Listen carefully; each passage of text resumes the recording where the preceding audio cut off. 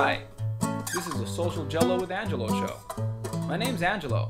I'm a social scientist, surfer, martial artist, and a whole lot of other things.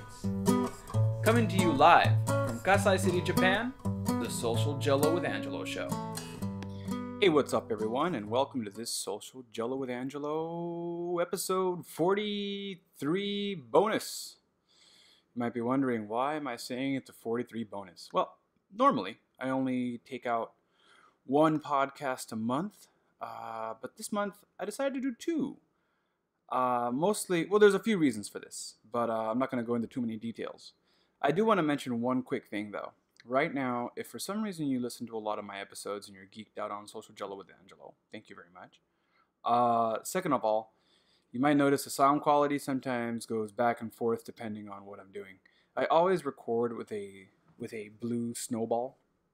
It's a type of recording equipment used for music and also for podcasts. But sometimes I use GarageBand, and sometimes I use this interface called, let me see here, Movavi Screen Recorder 5. And I know for some of you listening right now, you're like, well, I really don't give a fuck about this shit. And if you don't, I understand. But either way, for you geeks out there, and for some of you podcast makers, if that's a real word, the difference in sound quality is that I can actually have when I'm using GarageBand, I can actually hear my voice. So I can control the volume. Well, while I'm talking, I can use some of my mic skills to make sure that the volume is a little more set. While when I'm doing the interviews, the Movavi screen recorder doesn't allow me to hear my own voice. In the future, I think I'm going to change it by overloading my computer and running two programs. But that's a side note. So if for some reason some of you listened to episode, what was it? Episode 43? Was that my last episode? I think my last episode is episode 43. Let me verify that. But while I'm doing that, quick thanks to my to the people that sponsor. They don't really sponsor because I don't get any money for this, but they do support the show by putting it on their websites. So quick thanks to TuneIn Radio, and quick thanks to Last.fm, and quick thanks to Blueberry. These three, and probably more, if you Google Social Jello, there's a lot of internet radio stations that are playing my stuff, because I do it for free. I'm not looking to make, it would be nice to make money, but I haven't really set anything up. In fact, if you want to support me, and if you like my show and you want me to get a little bit of money, you can jump on Amazon. Just go to my website at www.socialjello.com. You'll see an Amazon banner if you scroll to the bottom and just click on it. And then from there, if you go shopping through my banner, I get like 2 cents or whatever. I don't get much, but it'll give me something. That would be cool if I can make some money off it. But yeah, so far, I don't have any sponsors to speak of. And yeah, so back to the point I was making earlier. Yeah, if you go to Social Jello, episode 42, that was the last one I let out.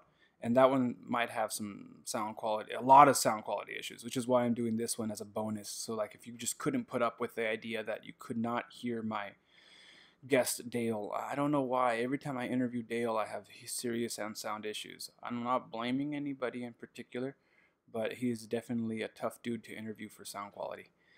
But either way, if you couldn't get through that episode, I apologize. I will work on trying to make sure that the sound quality is a little bit better than that every time. And one of the things I'm hoping to do is using a little more feedback from through GarageBand. Being able to have a monitor and listen to my own voice is one way to kind of mediate that. I'll be using like 2 channels. Anyway, more geeked out stuff that you probably don't give a fuck about. So either way, if you're listening to this podcast, then you already know this one's going to be about why I chose Brazilian Jiu-Jitsu in Japan. So without further ado, let me get started with the show. So, welcome to the Social Jello with Angelo show. As I mentioned earlier in the first 5-minute spiel or whatever, I'm going to be going over why I chose Brazilian Jiu-Jitsu in Japan. And it's pretty interesting how this episode come about. Originally, I blogged about it. So if you're looking for any of the stuff I'm about to reference, I'm going to go over through some history. And if you're looking for any notes or any further reading, I'm just going to put my blog write-up in the episode notes. Maybe some of you already read this, so cool. Like if you want to read and listen to me talk about what I wrote, that's more power to you. I appreciate you being such a big fan. I know some of my people, they hate reading or they don't have time for it and they'd rather listen to a podcast. And that's what I made. Well, that's why I kind of made this for you. Also to give you a little more background story because I can tell you a little more information than if you just read. Because when I write, I tend to just kind of get into the zone and stick. Well, maybe that's what you like, right? I'm more focused when I'm writing. So if you're already listening to this podcast, you're like, dude, this guy's rambling and rambling and rambling. If you feel I'm rambling, just jump onto the episode notes. You can click on the actual blog write-up that I did with no BS. It just cuts through all the crap and just goes right into the bulk of the information. But yeah, this is going to give you a little more background to why I wrote that up. If you already read it, it's going to be like some extras, bonus. That's why it's a bonus episode. So yeah, without further ado, let me get started. Why do I keep saying without further ado? Without further ado, some more do's and do's, more do's to the do's. Without delaying, this actually originally came up because I started posting on my personal Facebook. I started posting about how I started training at the Gracie Barra Jiu-Jitsu gym in Kakogawa. And my Sifu, who is now a professor in Kaju Kembo, Professor Ronnie Isagiri, shout out to Professor Ronnie Isagiri in San Diego, California.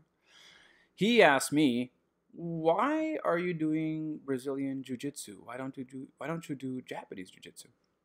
And I give him some half-assed response real quick from my opinions, but I knew some of the history was a little off. I said, well, there's a lot. Like I tried to answer the question quickly by just saying something like, well, it has something to do with the history and, I feel that traditional jiu-jitsu, I couldn't really find a place. And then one of my friends jumped on and immediately corrected me. There's a lot of places you can do traditional Japanese jiu-jitsu nearby. And then I was like, okay, well, to be honest, from what I've seen out of traditional jiu-jitsu, it just seems like Brazilian jiu-jitsu is more effective. But I really didn't know why. Like I knew that was the answer, like because I've seen traditional jiu-jitsu, Aiki jiu-jitsu, and that kind of stuff. And I'm gonna go more into details what all this stuff is. But when I answered his question, I didn't. And that's when I told him, you know what, this is a great question. I'm just gonna do some research. So yeah, I did about a month's worth of research, dove into some books, looked at some references, jumped into Google Scholar, and kind of put together a nice article for it. I'm gonna take a quick drink of water. That's that. I'm not going to edit that out. You can hear me drink water. Sorry. So, so that's why I decided to answer his question by doing this that way. So, like I was saying, I feel that Brazilian Jiu-Jitsu is just more effective. And to kind of look at some terms here, sometimes you'll hear Jiu-Jitsu, sometimes you'll hear Jujutsu. Jujutsu is the way Japanese pronounce jujitsu. Another funny kind of offshoot about this is if you walk up to the average Japanese person and say, hey, yeah, I do jujitsu, or even if you pronounce it right, jujutsu, they're going to look at you kind of funny because they have no idea what it is. The average Japanese person has really lost touch with martial arts in general. They know about it. Actually, I almost want to say I can walk up to the average American and be like, hey, yeah, I do jiu-jitsu or Brazilian jiu-jitsu. And most of them know what I'm talking about. Unless they're like really out of touch with what's going on in the world. They know what I'm talking about. Or if I say, hey, yeah, I do MMA, they might not know exactly what I'm talking about, but they will have an idea. While when I say this stuff in Japan, they have no clue. I might as well be talking to my 80 to my grandmother about it, right? Might as well be talking to her about MMA, and and arguably even she might know more about it than people out here. And that's just because they've really kind of it's kind of a niche field. Some people that are listening are like, "What are you talking about? Like pride, bro, pride." For those of you that are wondering why do I keep yelling out pride, Pride was one of the first MMA venues that got really famous out here. And some of the best in jiu-jitsu fought in Pride. Let me see here, Gracie in Pride fighting, and it was kind of like UFC, except they allowed head stomping. And there he is. Rickson Gracie is the one who got really into Pride out here. He essentially brought a lot of wins for the Gracie family out, and so did Royce Gracie. I want to say, did Royce Gracie come out to? I'm not gonna. Don't quote me on Royce. Don't quote me on Royce. But I can tell you right now off the bat on a quick search that Rickson Gracie, back in the '90s, he came out to Pride and fought, and a lot of people recognized the Gracie family back then from that. Um, but here's the deal. That was in the '90s. A little after that happened, and when the UFC became really big in America, Pride started kind of falling off the charts, not getting as big of names, not that many people coming out to fight as much. Money really wasn't there in the first place, and eventually the UFC bought out Pride, and when they bought out Pride, they just kind of let it stay stagnant. Most likely so that they can continue to do. So they bought out Pride. They brought in their best fighters into Pride, into UFC. I mean, UFC bought out Pride and started bringing the best fighters from Pride over to UFC, which really helped their venue. But they kind of purposely let Pride fizzle out so that the UFC would become the #1 promoter for MMA, which was a great move for them. Props to Dana as a business move. The only problem with that was that the Japanese people that did recognize Pride didn't recognize the UFC, and then only hardcore fans of MMA continued to follow it. But your average person who would flip through the channels and watch Pride, well, that disappeared. And as you know, UFC is only on pay-per-view, and Japanese people don't really watch fights. Like, they keep up with boxing, but Pride was pretty much available to them on their regular cable. They didn't have to actually pay for pay-per-view. You just flip through the channels and, oh, hey, there's a Pride fight on. And even now, like, they have other smaller venues like that. You'll be flipping through the channels and, oh, look, there's an MMA fight, and it's XL. To mention some of the people out here, XL is one of the XL, and also One Fighting Championship over some of the MMA venues out here that you'll be flipping through the channels and you can watch for free. And that's how Pride worked, which helped it really become big in Japan. Now you might be asking, well, wait a second. You said that Japanese people don't know, but you said when you're flipping through the channels, you can see MMA. Sometimes, most of the time, you bump into kickboxing. And plus, I have a premium package for my cable, which a lot of people don't have. They usually just have basic cable, and on basic cable, there is no MMA. Once in a great while, a kickboxing match. K1 is a kickboxing venue that's still pretty big, and they have that going on over here. But outside of those venues that I just mentioned, mostly it's just boxing. So that's why if you talk to the average person, yeah, they won't know what you're talking about. So back to our history lesson. Japanese Jujutsu, it was a style actually meant to be used against samurais in battle. And it was developed during the feudal Sengoku time period. Now, if I'm pronouncing any of this wrong, yeah, I can speak some Japanese, but I butcher everything. So I'm sorry, sorry. That's all I have to say. The Sengoku time period was between 1467 and 1568. Through this, one of the more formidable styles that is mentioned quite a bit is the Takenochi Ryu Jujutsu, and that was developed in 1532. And it's one of the oldest methods of Japanese Jiu-Jitsu. This came from Matsumoto, 2005, just to kind of quote him, from his book, Thinking Differently About the Teaching of Judo in Japan. We'll get to Judo later, but just give him some props to him. That's where this quote came from. The term Jiu-Jitsu itself, it wasn't coined until the 17th century. And this became a blanket term to cover any style that included grappling. Today, any grappling that was developed, any type of style of grappling that was developed between 1333 and 1573 is referred to as Japanese old style Jujutsu, or Nihon Koryu Jujutsu. That's what they call it. And in Nihon Koryu Jujutsu, techniques are taught through forms, or something called kata. And they're designed to lock joints and subdue an opponent. Force is never really met with force. It's the whole philosophy of using your opponent's force against him. This can be found in this is pretty much a really core concept in martial arts in general. Japanese jiu-jitsu methods can be split into several different schools also. So that goes a little beyond the scope of what I'm going to talk about today. And the reason is it just take hours if I went into there's a lot of different schools. So I'm just going to focus on a few of the main schools that Brazilian Jiu-Jitsu evolved from, if you will. And we're going to start off with Aiki Jiu-Jitsu.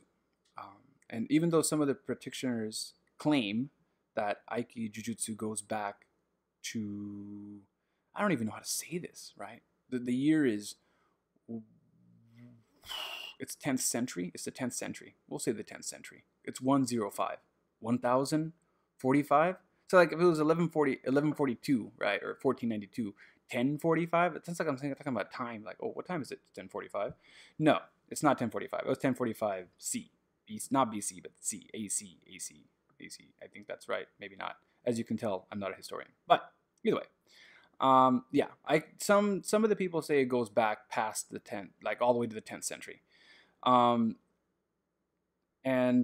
the historical practice and the schools, they weren't really established officially until 1895, and that was according to Kondo, 2000.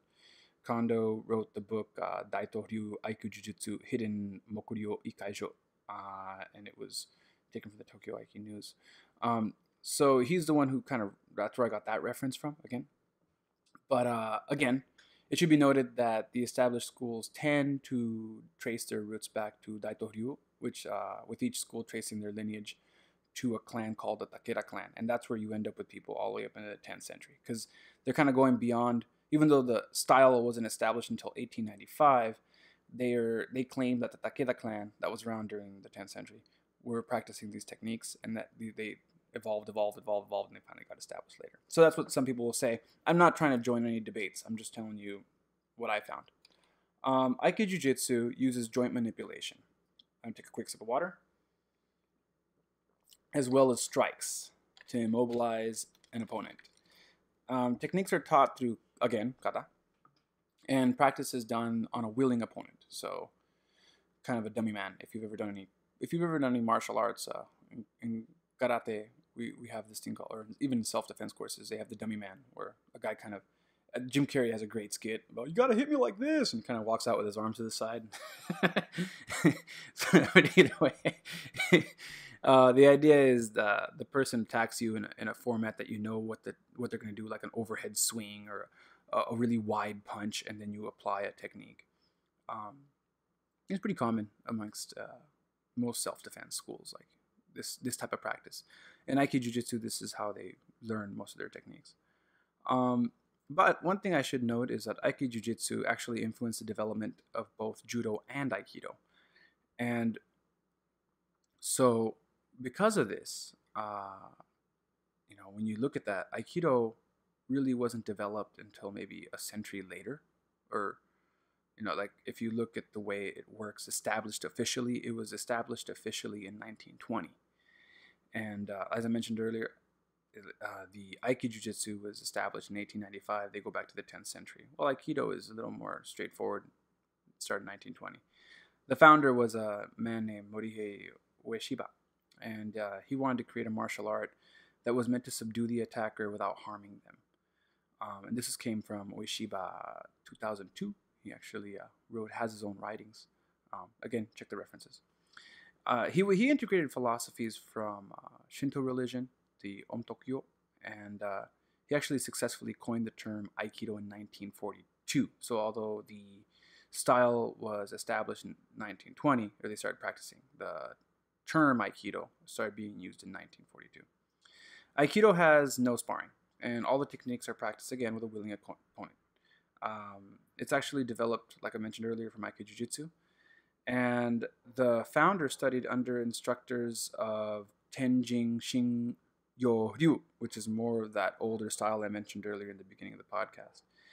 And also, another style that he mixed it with was Gotoha Yagyu Shingan Ryu, and he also mixed in Judo. So yeah, like I mentioned earlier, Ueshiba, he mixed those two styles along with Judo. If you're listening to this and you're wondering why I sound like I stepped away and came back in the background, maybe you heard my dogs barking. Yeah, either way.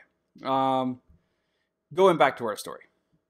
So from there, after Aikido was developed, as I mentioned, Aikido was around the same time as Judo.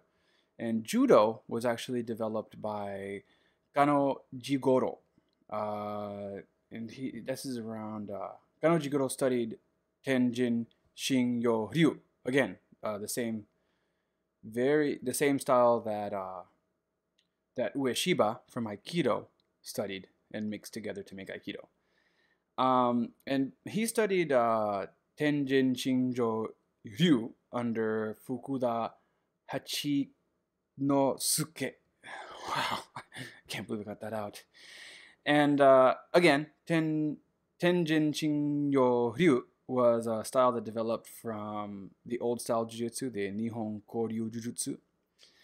And the founder of Judo, he loved the practical aspects of free sparring. So in the style of Tenjin Shinjo Ryu, they have a freestyle kind of sparring that looks very similar to grappling, that what you might actually see, what they call rolling in Brazilian Jiu-Jitsu, where this is a time where people can kind of learn techniques and practice against an unwilling opponent. And he felt that the best practice comes through competition. So after practicing the techniques and warming up, students would start sparring, and the sparring matches are won using a point-based system. You get an ippon, or a point, by throwing an opponent to the ground cleanly, like a definitive takedown. Like if you could imagine, you pick the guy up and you slam him onto the ground, and that's a point. If any of you know judo, then sorry, because I'm just kind of giving a layman's terms to try to make it easy for my listeners that don't do martial arts. So again, you throw them to the ground, and if they land cleanly, if there's no indiscrepancy of how the person fell onto the ground, then the winner is the one who threw them to the ground, and a match. Now, if there's kind of a tussle, or if it becomes a scramble and both people fall to the ground and it's really hard to tell who threw who, then you start going into something that looks a lot like Brazilian Jiu-Jitsu, where the point can be awarded to the person who does a joint lock on the other opponent, or a submission, if you will. And arm bars and those kinds of things are where used from there, and that's where a lot of the techniques kind of converge. But again, the basics are that Brazilian Jiu-Jitsu and Judo are a bit different, because a match is won by throwing the person cleanly on the ground, right? So from there, I forgot how much time they're given, but it depends on the division. They're given a certain amount of time to do a joint lock to get the point to win. Or if it's just a scramble, if there's too much wrestling going on the ground, the referee will stand them up again to give them another opportunity to win by throwing the person onto the ground. And that's how it works. A few points to mention: it has to be a judo throw. A judo throw meaning you grab the guy by the lapel, or by the belt, or by the shirt. Not a shirt; they wear a gi, but it's kind of hard to explain to people that don't do martial arts. But they wear like a thick shirt, if you will. You have to grab them by that to throw them. You can't tackle them like in wrestling. Like you can't go for, and attacks below the knees are not allowed. You can sweep them. You can sweep the leg while grabbing onto the top, but you can't necessarily just go down for a single leg or a double leg. That's not judo. That's something else. They don't allow that in judo. That's something that I wanted to make clear. So with all these styles, finally we get to Brazilian Jiu-Jitsu. And again, like I mentioned earlier in the podcast, I'm studying Gracie. I'm doing the Gracie Barra method of Brazilian Jiu-Jitsu over in Kakogawa. So for this podcast, I'm going to be focusing most of my explanation using this school. That way I can kind of tell you why I chose it and the history behind the Gracie method. There's two reasons. One, I feel that the philosophies of the Gracie method go hand in hand with Kajukenbo. I didn't mention earlier in the podcast, but I'm sure if you followed this podcast before, you might already know. I hold a, what do I hold now? Third degree black belt, huh? Right? I'm a third degree black belt now. Yep. I'm a third degree black belt in Kajukenbo. I'm also a certified instructor. And Kajukenbo is a self-defense based martial art that my Sifu in particular, he really wanted. We came from a rough neighborhood, a lot of gangs, a lot of gang violence. So he was really focused on the self-defense techniques of Kajukenbo. He stayed away from the gun stuff and stayed away from the knife stuff. We went over gun techniques. We went over knife techniques. Like we stayed away from gun stuff mostly because he's like, hey, if a person pulls out a gun, unless you have a gun, you're best not messing with that. And if you watch online videos, you'll see why real quick. Like you can see trained professional tactical officers trying to disarm someone with a gun, And there's a great video that shows a guy who's like, I think he's like an ex-Navy SEAL or something, but either way, he's trained. He knows how to shoot. He's been training to take away guns. And like in a simulation where someone's holding a simulated air gun with I think it might have been a paint bullet or a rubber bullet. The guy got shot in the head like out of the 4 times he tried. I think he was only successful once. So yeah, the chances that you're going to get shot and killed are really high, which is why my Sifu always said, if someone has a gun, you're pretty much screwed. Like, try to find ways to get away. Don't try to disarm as much as try to get away. And we always talked about evasive maneuvers and stuff. So that's one of the things that we talked about in Kajukenbo. The other thing was, if someone has a knife, like how to get away from the person with the knife, and then if push comes to shove, how to disarm someone with the knife. But the biggest thing that my Sifu focused on was the idea where 2 or 3 people try to jump you. And this was really important for me in my neighborhood because of the gang violence. Like, you were never going to fight just one guy. There was always going to be 2 or 3 of his buddies coming up on you. So you didn't really want to focus on beating the crap out of one guy, because his buddies were going to show up and sneak up on you. So you really wanted to be able to take one person down effectively and take on multiple opponents to be able to create an opening to get away. Because if any of you have ever been on the street, and if any of you have ever been jumped, you know how important it is not to let them surround you. Because once you're on the ground and they start kicking you, there's no way out of that. And I'm not just one of those people talking about it off the top of my head as if it's some sort of experience that some simulated. And then you got those people that talk about if and that. No, I've been jumped a few times. And actually the first time getting jumped is what made me want to start studying a martial art. Like, I already kind of did some boxing and stuff, but that first time I got jumped, I was a teenager. I was in junior high, and I remember seeing kids being pulled away. By the gang members didn't care how old you were, and they would mix up with ages between 13 to 18-year-olds. So you had kids, teenagers, and adults that would start jumping a teenager, a kid 12, 13, and they would put the kid in the hospital, and brain trauma and all kinds of stuff. Like, people got really fucked up by gang members in my neighborhood. So it was really important to learn how to defend yourself and get out of that situation. I luckily survived my first time being jumped, and I've talked about it before on the podcast and written about it also. But yeah, and after that, I started studying Kajukenbo, and not to say I never got jumped again. People tried to jump me, but I already knew some things on how to avoid getting jumped by creating openings, by not engaging, by running away, by doing whatever you have to do, because getting jumped sucks. And I'm not Bruce Lee as much as I look up to the guy. And who knows, it could be argued that maybe even Bruce Lee would have a hard time with it. That's all movie stuff, right? I'm talking about like real life situation of being jumped is totally different from Hollywood. So yeah, I felt that his philosophy was my Sifu's philosophy was, and Kajukenbo's philosophy, right, is karate, judo, jiu-jitsu, Ken for Kempo or Chinese martial arts, and Bo for boxing. And the idea is to not be a stylist and to mix methods. If they're effective, keep it. And that's a really good thing to have. If you see something, don't let your mentality that, oh, that's not my style, or I don't like the way that looks. If it doesn't work for you, it doesn't work. But if it can work for you, then you should try it. And if it works, you should keep it. And that's something that I also found in Gracie Jiu-Jitsu. They have a very similar philosophy. The second reason I'm kind of focusing on Gracie Jiu-Jitsu is because, for my history podcast, is because it has the most schools worldwide. And it's really becoming popular in Japan right now. They have schools in Tokyo. They have schools over here in my area of Kansai, and they have schools in Awaji. So they're really branching out here. So it's becoming kind of a popular name. And that was one of the reasons that I finally got to study it, because I live out in the middle of nowhere. And like I mentioned earlier, I couldn't find a place to train. Like I could find a few MMA schools in the city, and I've been traveling 2-3 hours to get there.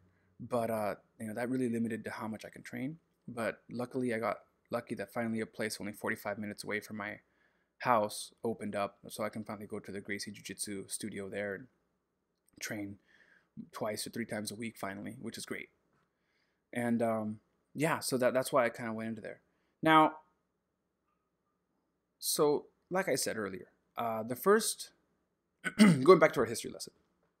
So the first judo school in Brazil It was opened in 1909 by a man named Gio Omori, and he's a Japanese-born Brazilian martial artist. So he's Brazilian, but he was born in Japan. And around this time, Mitsuya Maeda was assigned by the Kodokan Institute, which is the same judo institute that Gio Omori belonged to. And he was assigned to demonstrate judo in Brazil, as well as other Western countries. I believe he even went and did stuff with the president in the U.S. And Maeda not only did judo, but he also accepted challengers from any style. So he was kind of like in this. It looked kind of like. I mean, well, I'm gonna take a quick drink of water. It was kind of like a performance, but it wasn't a performance because he would do his judo techniques and then he would challenge anyone to the crowd.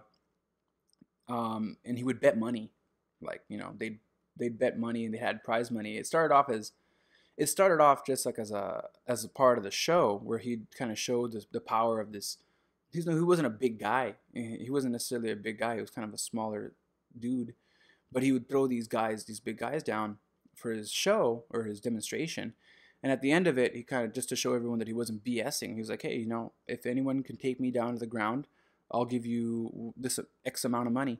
And then some people would be like, oh yeah, I'll give you this much money. And they'd start bets, and then they'd start pretty much fights. And because he'd say any style, and boxers would come up, and all kinds of people back then would show up and start challenging him. And then after a while, this kind of became the reason that people would come out and watch him, because they were like, oh yeah, he's got the show. But actually at the end of it, they got fights. Like, people started, you know, you can actually have a few matches. So people started getting into that too. And that's where he kind of got big. And there's a lot of great stories about him. So if you ever want to check out some of his exploits, just, you know, I definitely Google Mitsuya Maeda, or if you look at my article, I have a link to some of his stuff, and he's got some really good stories. In 1917, Maeda took in Carlos Gracie and Helio Gracie as his students. Maeda didn't just teach them judo. After all those challenges that he took on, you know, and since he traveled in a group, I hate to say circus group, but they were kind of like carnies, carnival performances. You know, there was a circus troupe, and then a part of that circus troupe, yeah, it was one of the events they had. And he traveled with boxers and Greco-Roman wrestlers. So he kind of, you know, through these exploits, he kind of took a mixed approach to his teachings. It was no longer just judo. You know, he was thinking about how a guy might punch, or a guy might kick, or a boxer, or a bigger guy, right? So he kind of brought this in. And Gracie, I believe it's Rickson Gracie, talks about this in his book. Was it Rickson? Yeah. Rickson Gracie talks about that in Mastering Jiu-Jitsu, 2003. So if you want to check out a book, it's pretty good. He goes into details on that. But yeah, he came in with a mixed approach to teaching. And with that, it was based on his experience. And they were full contact fights, right? The challenges that he did, they weren't wearing gloves. They were just going at it barefisted, right? So it was he was trying to break down judo to the most effective techniques, not just based on gi, but based on the idea that a guy might not have his shirt on. He might be, you know, he might be wearing wrestling shorts, or those underwear that they wear. So he decided to refine his techniques. And Maeda felt that fighting could be broken down into three phases. Not phrases, phases. Well, I'm going to tell you three phases, but here's the three phases. Striking, grappling, and groundwork. Within this philosophy, a fighter should try to study all types of fighting techniques and develop a method that plays towards their strengths while exploiting their opponent's weaknesses.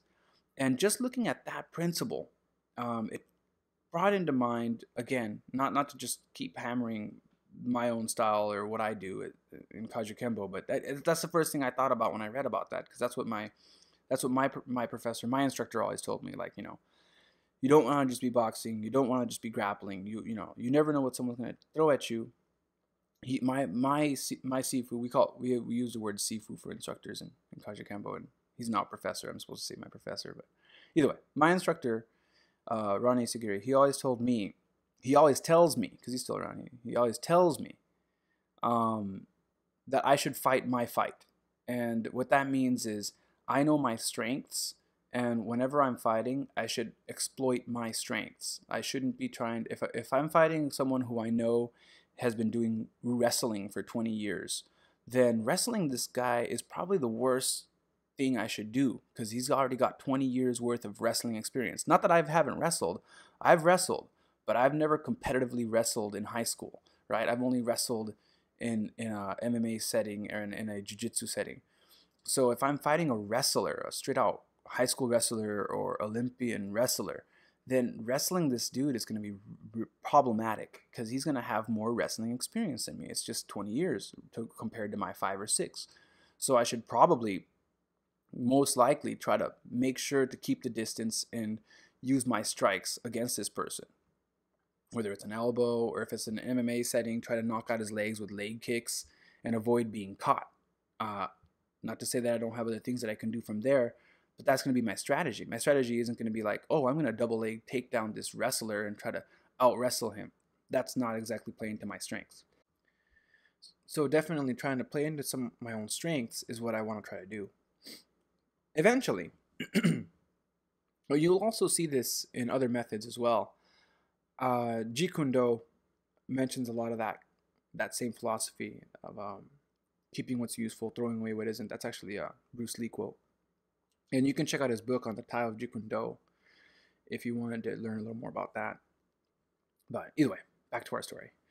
Eventually, the Gracie family standardized the techniques and founded several different schools that can be traced back to Maeda. It should also be noted that Luis Franca was also one of Maeda's students, and he also developed his system of Brazilian Jiu-Jitsu from the techniques learned from Maeda.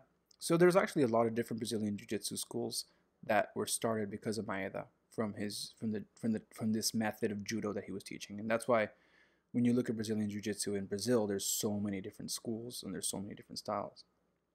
Now, since then, like I said, a lot of different schools have been started, and a lot of them do trace their roots back to Maeda. And the word jiu-jitsu, as I mentioned earlier, is a Western translation. But kind of cutting to the chase, they kind of stopped teaching jiu-jitsu in schools in Japan, and traditional Nihon Koryu Jiu-Jitsu schools started teaching their styles at their own dojos. Because judo became the official standardized martial art of Japan. This happened around that time in the 19th century. So judo, I guess pre-19th century, there was all sorts of styles of martial arts, and there still is. There's a few schools that I've talked to some of my students.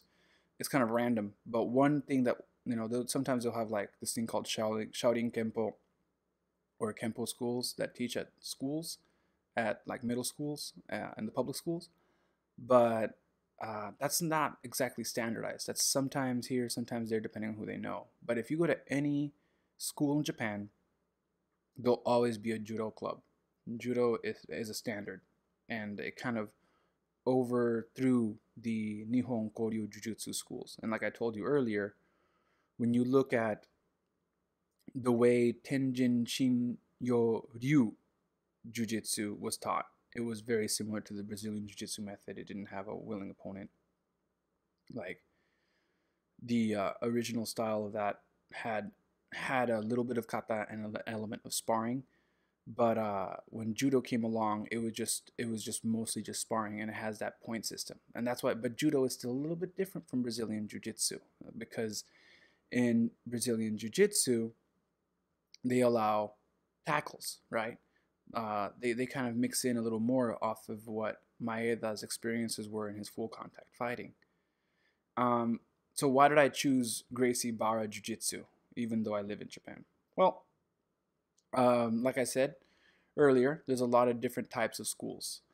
And some of them are getting into MMA now, and they're mixing grappling techniques from freestyle submission wrestling. And they call it freestyle submission wrestling. And they also mix in some judo. Some of them are sticking to more of their traditional approaches and emphasizing only on forms with a little bit, if not no sparring. And there's a few problems. The problem with the MMA approach of the freestyle submission wrestling, I've been there, those schools, Everyone shows up, we put on rash guards, we don't wear any gis, and we just start practicing. The problem with that is, like I said, there's no standard. Um, everyone shows up, they practice their techniques and they spar. Everyone's taught the same technique, even if they're a beginner. So if it's too complicated for a beginner, that's too bad. You're going to have to figure it out or just let it go. Today is not the day for you. And with this approach, it's kind of hard to get a solid foundation because you're not really started with beginner techniques into more advanced techniques. It's just kind of like a giant mix. And what this leads to is the more experienced fighters will start beating up on the less experienced newcomers.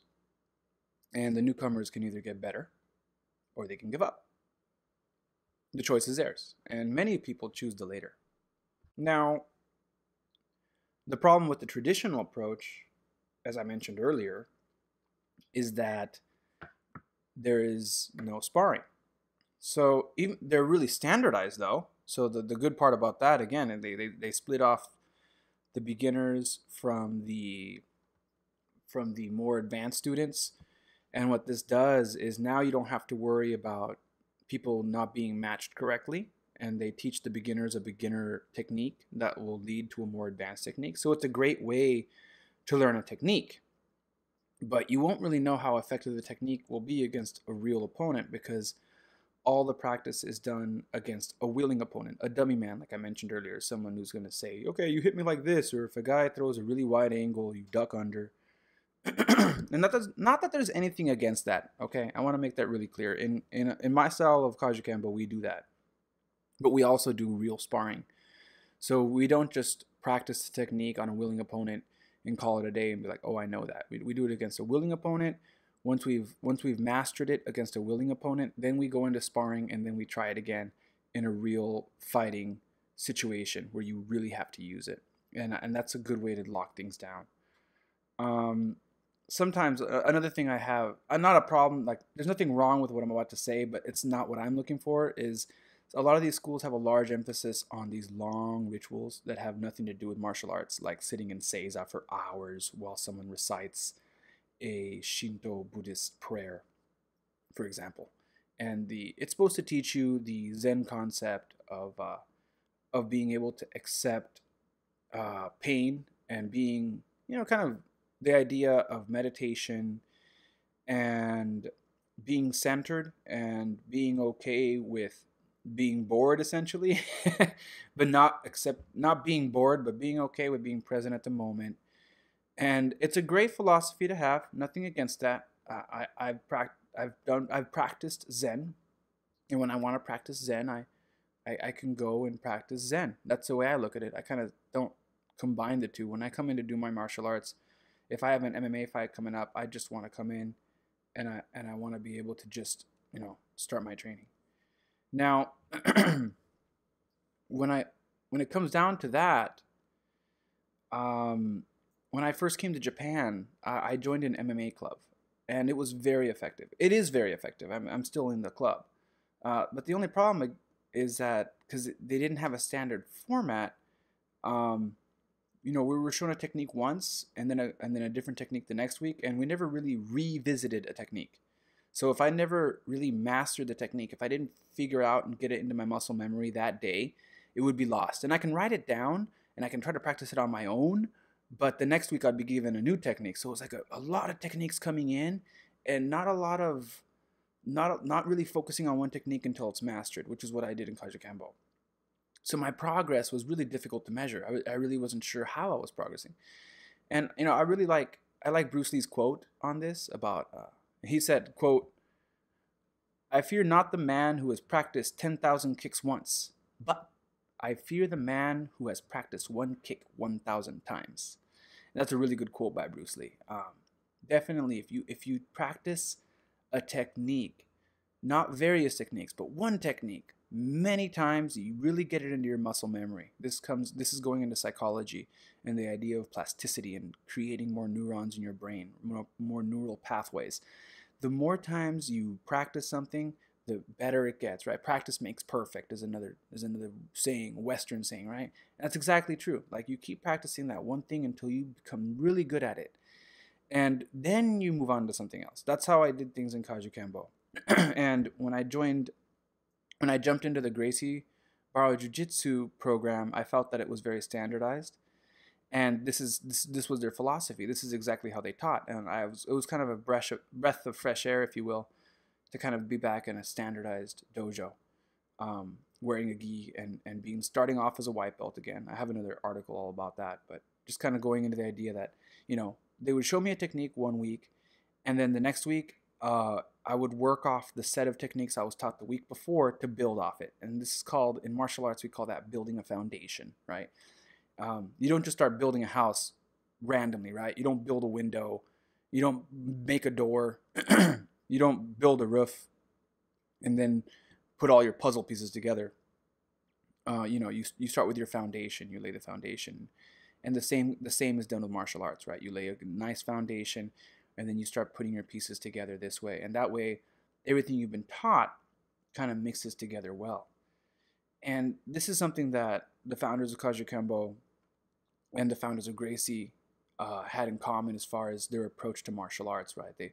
In Kajukenbo, we always talk about how our roots come from masters of karate and boxing and also judo, jiu-jitsu, and how these masters got together and taught Shijo Emperado, and how he put it all together and came up with the idea of Kajukenbo. And in this case, the founders of Gracie had a very similar approach to Brazilian Jiu-Jitsu. They felt that just grappling, if you're going to be a strong grappler, then you need to still know how to kick, how to punch, or at least how to avoid a kick and how to avoid a punch, how to catch a kick.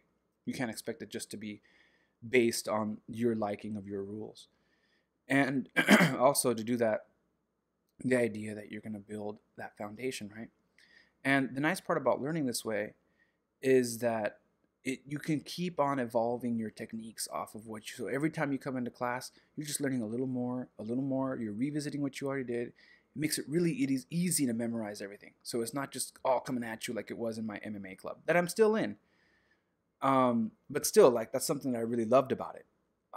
Now that I've been doing this, I can really see where I'm at now. I can see a few differences also in my MMA training. Like, I'm noticing that my senpai, or my my mentor, Jin-san, he teaches me a no holds bar kick-ass jiu-jitsu, I call it, because a lot of the stuff he teaches me is not allowed in competition.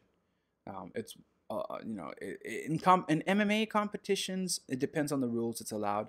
But definitely in Brazilian Jiu-Jitsu, like some of the stuff, like he's taught me some stuff that's like borderline smothering, where you kind of cup the guy's nose so that when he comes up to gasp for air, you lock in a choke. That kind of stuff is not allowed in most competitive fighting. But I thought it was pretty cool that he showed me these techniques, because, again, going back to the Kajukenbo philosophy and being able to, use anything that works, I like that. But it's still cool to kind of see, now that I have this map, when Jin-san in my MMA camp is showing me a technique, now I have a reference point to kind of tell, okay, this is a very advanced technique, or hey, this is more of a foundation technique, it's a beginner technique. Thanks to the Gracie standardized method, I have these concepts now. Another thing I like about Brazilian Jiu-Jitsu is, like I mentioned earlier, it doesn't confine itself to the rules of traditional Japanese Jiu-Jitsu and Judo schools. For example, like I said, Judo, you're not allowed to do a double leg takedown, and the fight is over if you're thrown to the ground. And in traditional Nihon Koryu Jiu-Jitsu, there's no sparring. It's all based on forms. So the problem with this, like I mentioned earlier, is that it's not very practical. It might work against a willing opponent, but it's not going to work against a trained opponent in the cage where I'm fighting now. So I really do feel that, like, Gracie Jiu-Jitsu has this no-nonsense approach. We practice a technique against a willing opponent, and then we follow up by doing some focus sparring, using the technique we just learned again against an unwilling opponent. This is something we did in Kajukenbo as well. And this, along with the standardized approach, it just makes it easier to build that foundation. And like I said earlier, I can finally measure my improvement.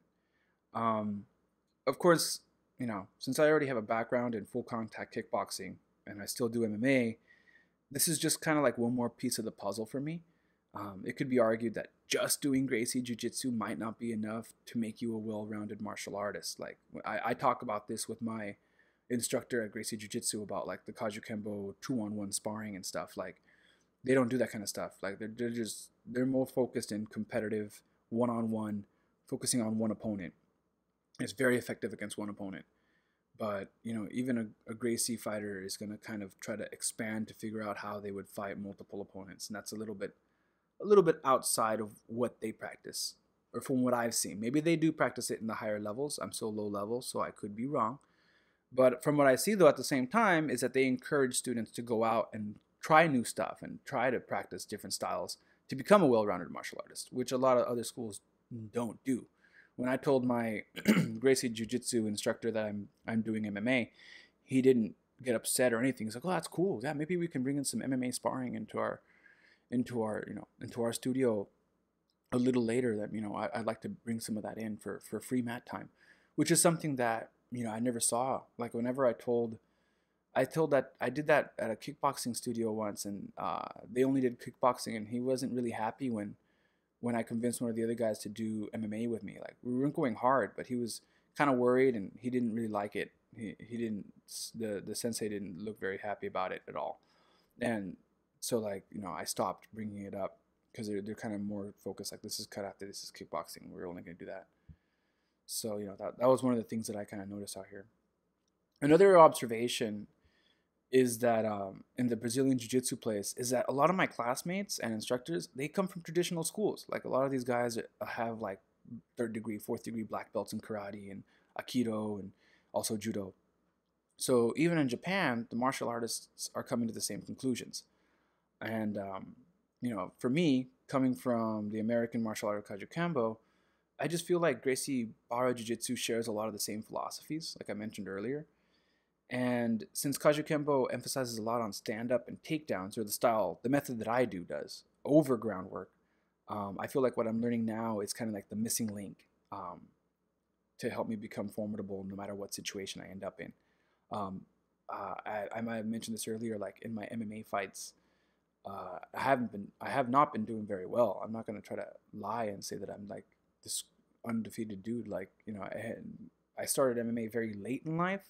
I started doing MMA when I was 35.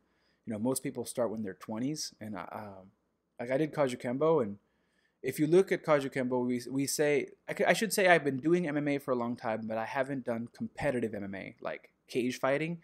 I didn't start doing that till I was 35.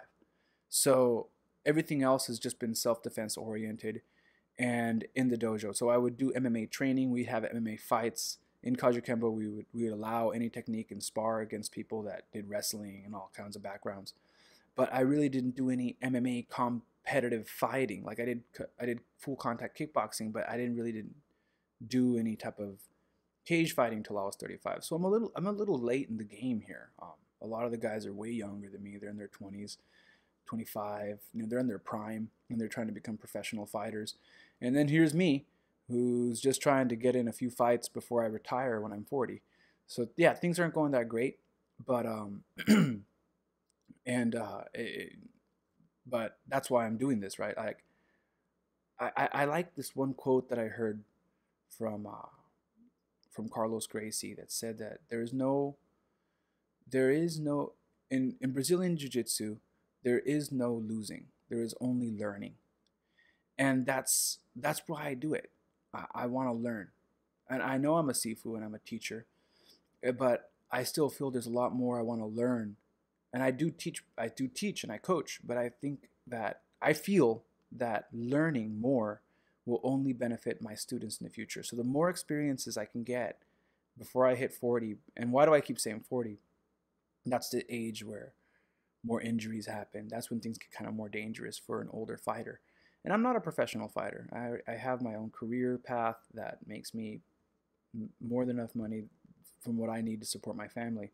So really doing MMA is doing the opposite, right? You hear those people that do MMA and they're like, I got to fight to put food on the table.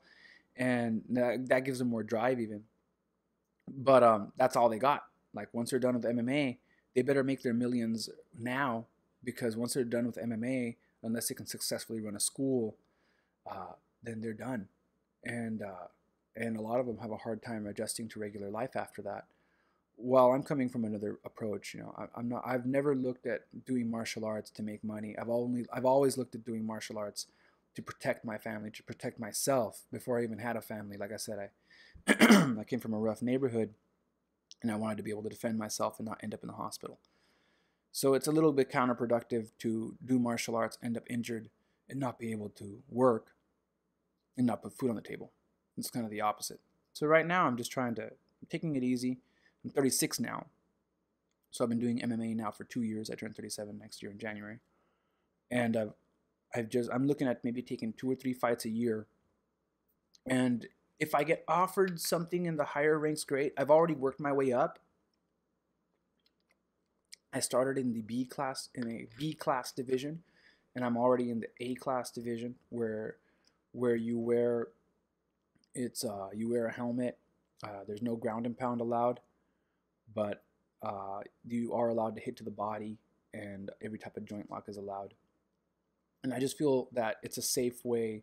The venue that I fight in, since we're wearing the helmets and it's full contact, but the refs are really conscious about how hard we're pushing ourselves. So once you get your bell rung even a little bit, they'll call it a quick TKO, which is upsetting because if you get knocked but you can still fight, they'll stop the fight quickly, which is the way I lost the first time. I got hit in the chin a little bit, and my legs are a little bit wobbly, and they stopped the fight. They didn't do a count or anything, which in kickboxing they would. Like I've had fights where I can push through that, but it's all good. Like they're protecting me. They're making sure I don't end up with a head injury. I don't end up losing everything over an amateur fight. I'm not getting paid.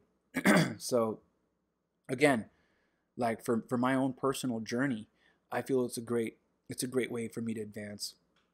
And then once I turn 40, I'm planning on retiring MMA and focusing more on Brazilian Jiu-Jitsu. So that's pretty much why I chose Brazilian Jiu-Jitsu. Now,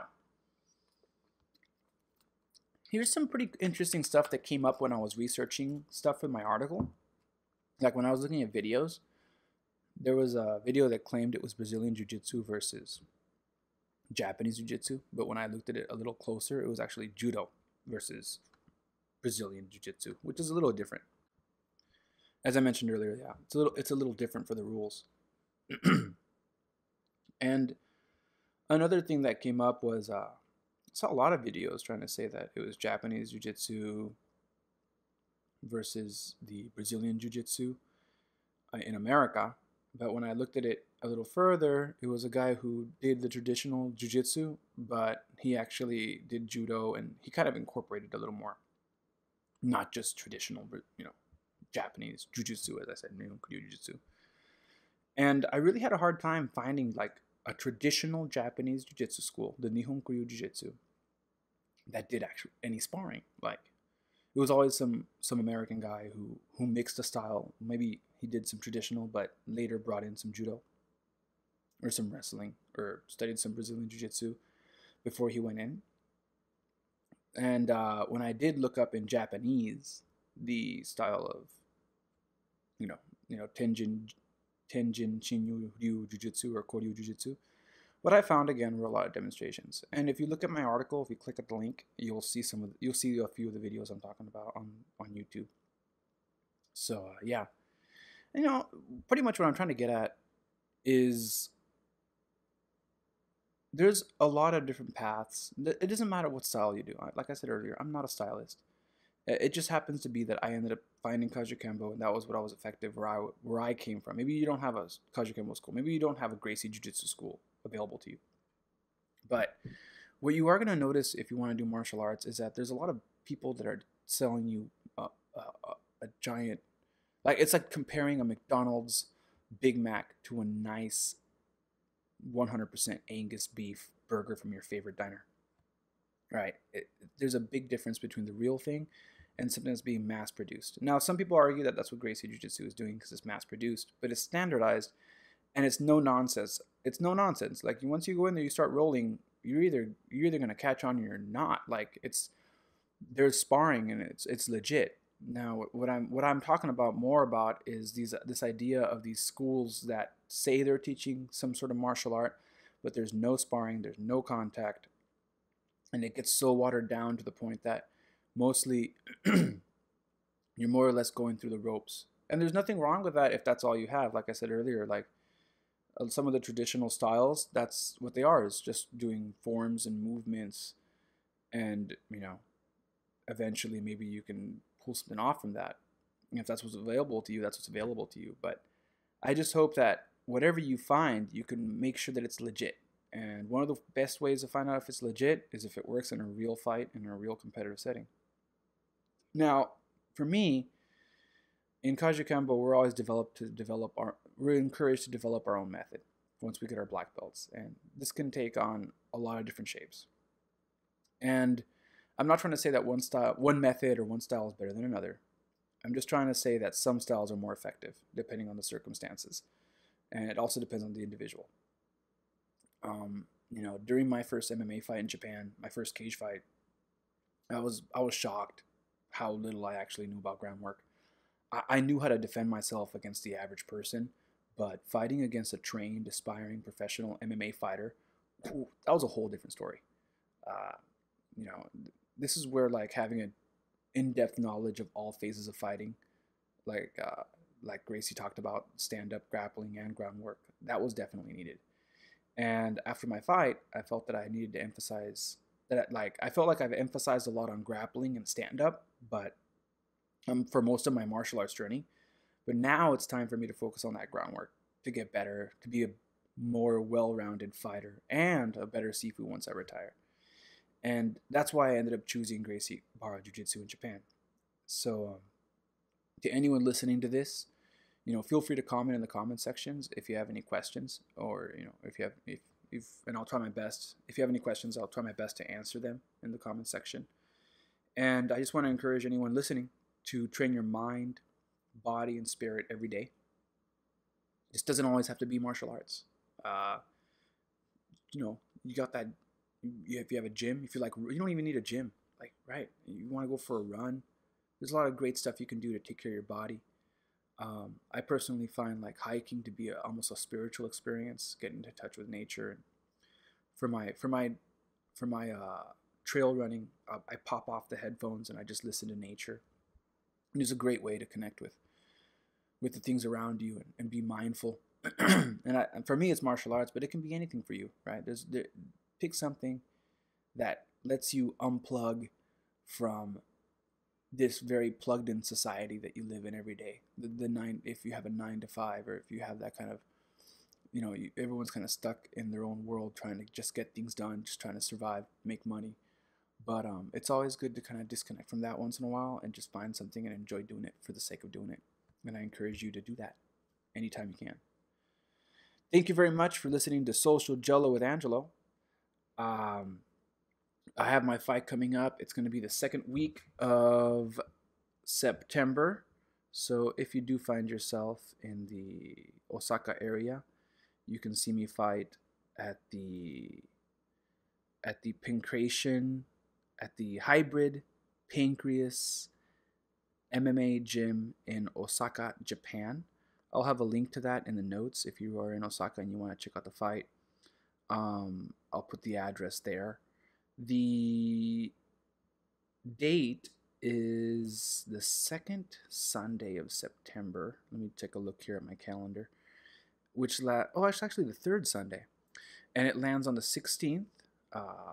Registration is at 10. So if you wanted to join, all you got to do is just show up and sign up. They don't even, as long as you tell them what style you do, they really don't care. They don't ask for anything else. So yeah, if you wanted to fight, you can go in there and register. They don't do on-the-day signups, so you'd have to contact them immediately when this podcast is released. You'll have 3 weeks. You may not get in that day, but I mean, at least if you have a contact, they have fights every month, so you can always sign up for a fight this month. I'll be fighting at 77 kilograms. And fights start at 12 o'clock. They're completely free to the public, so if you want to come out and see some fights for free, you can kind of see what it looks like. And it's good times if you like that sort of thing. Thanks again for listening. Check out my website at www.socialjello.com for any upcoming events, and follow my blog, that kind of stuff. And I'll catch you all later. Have a great week. Peace.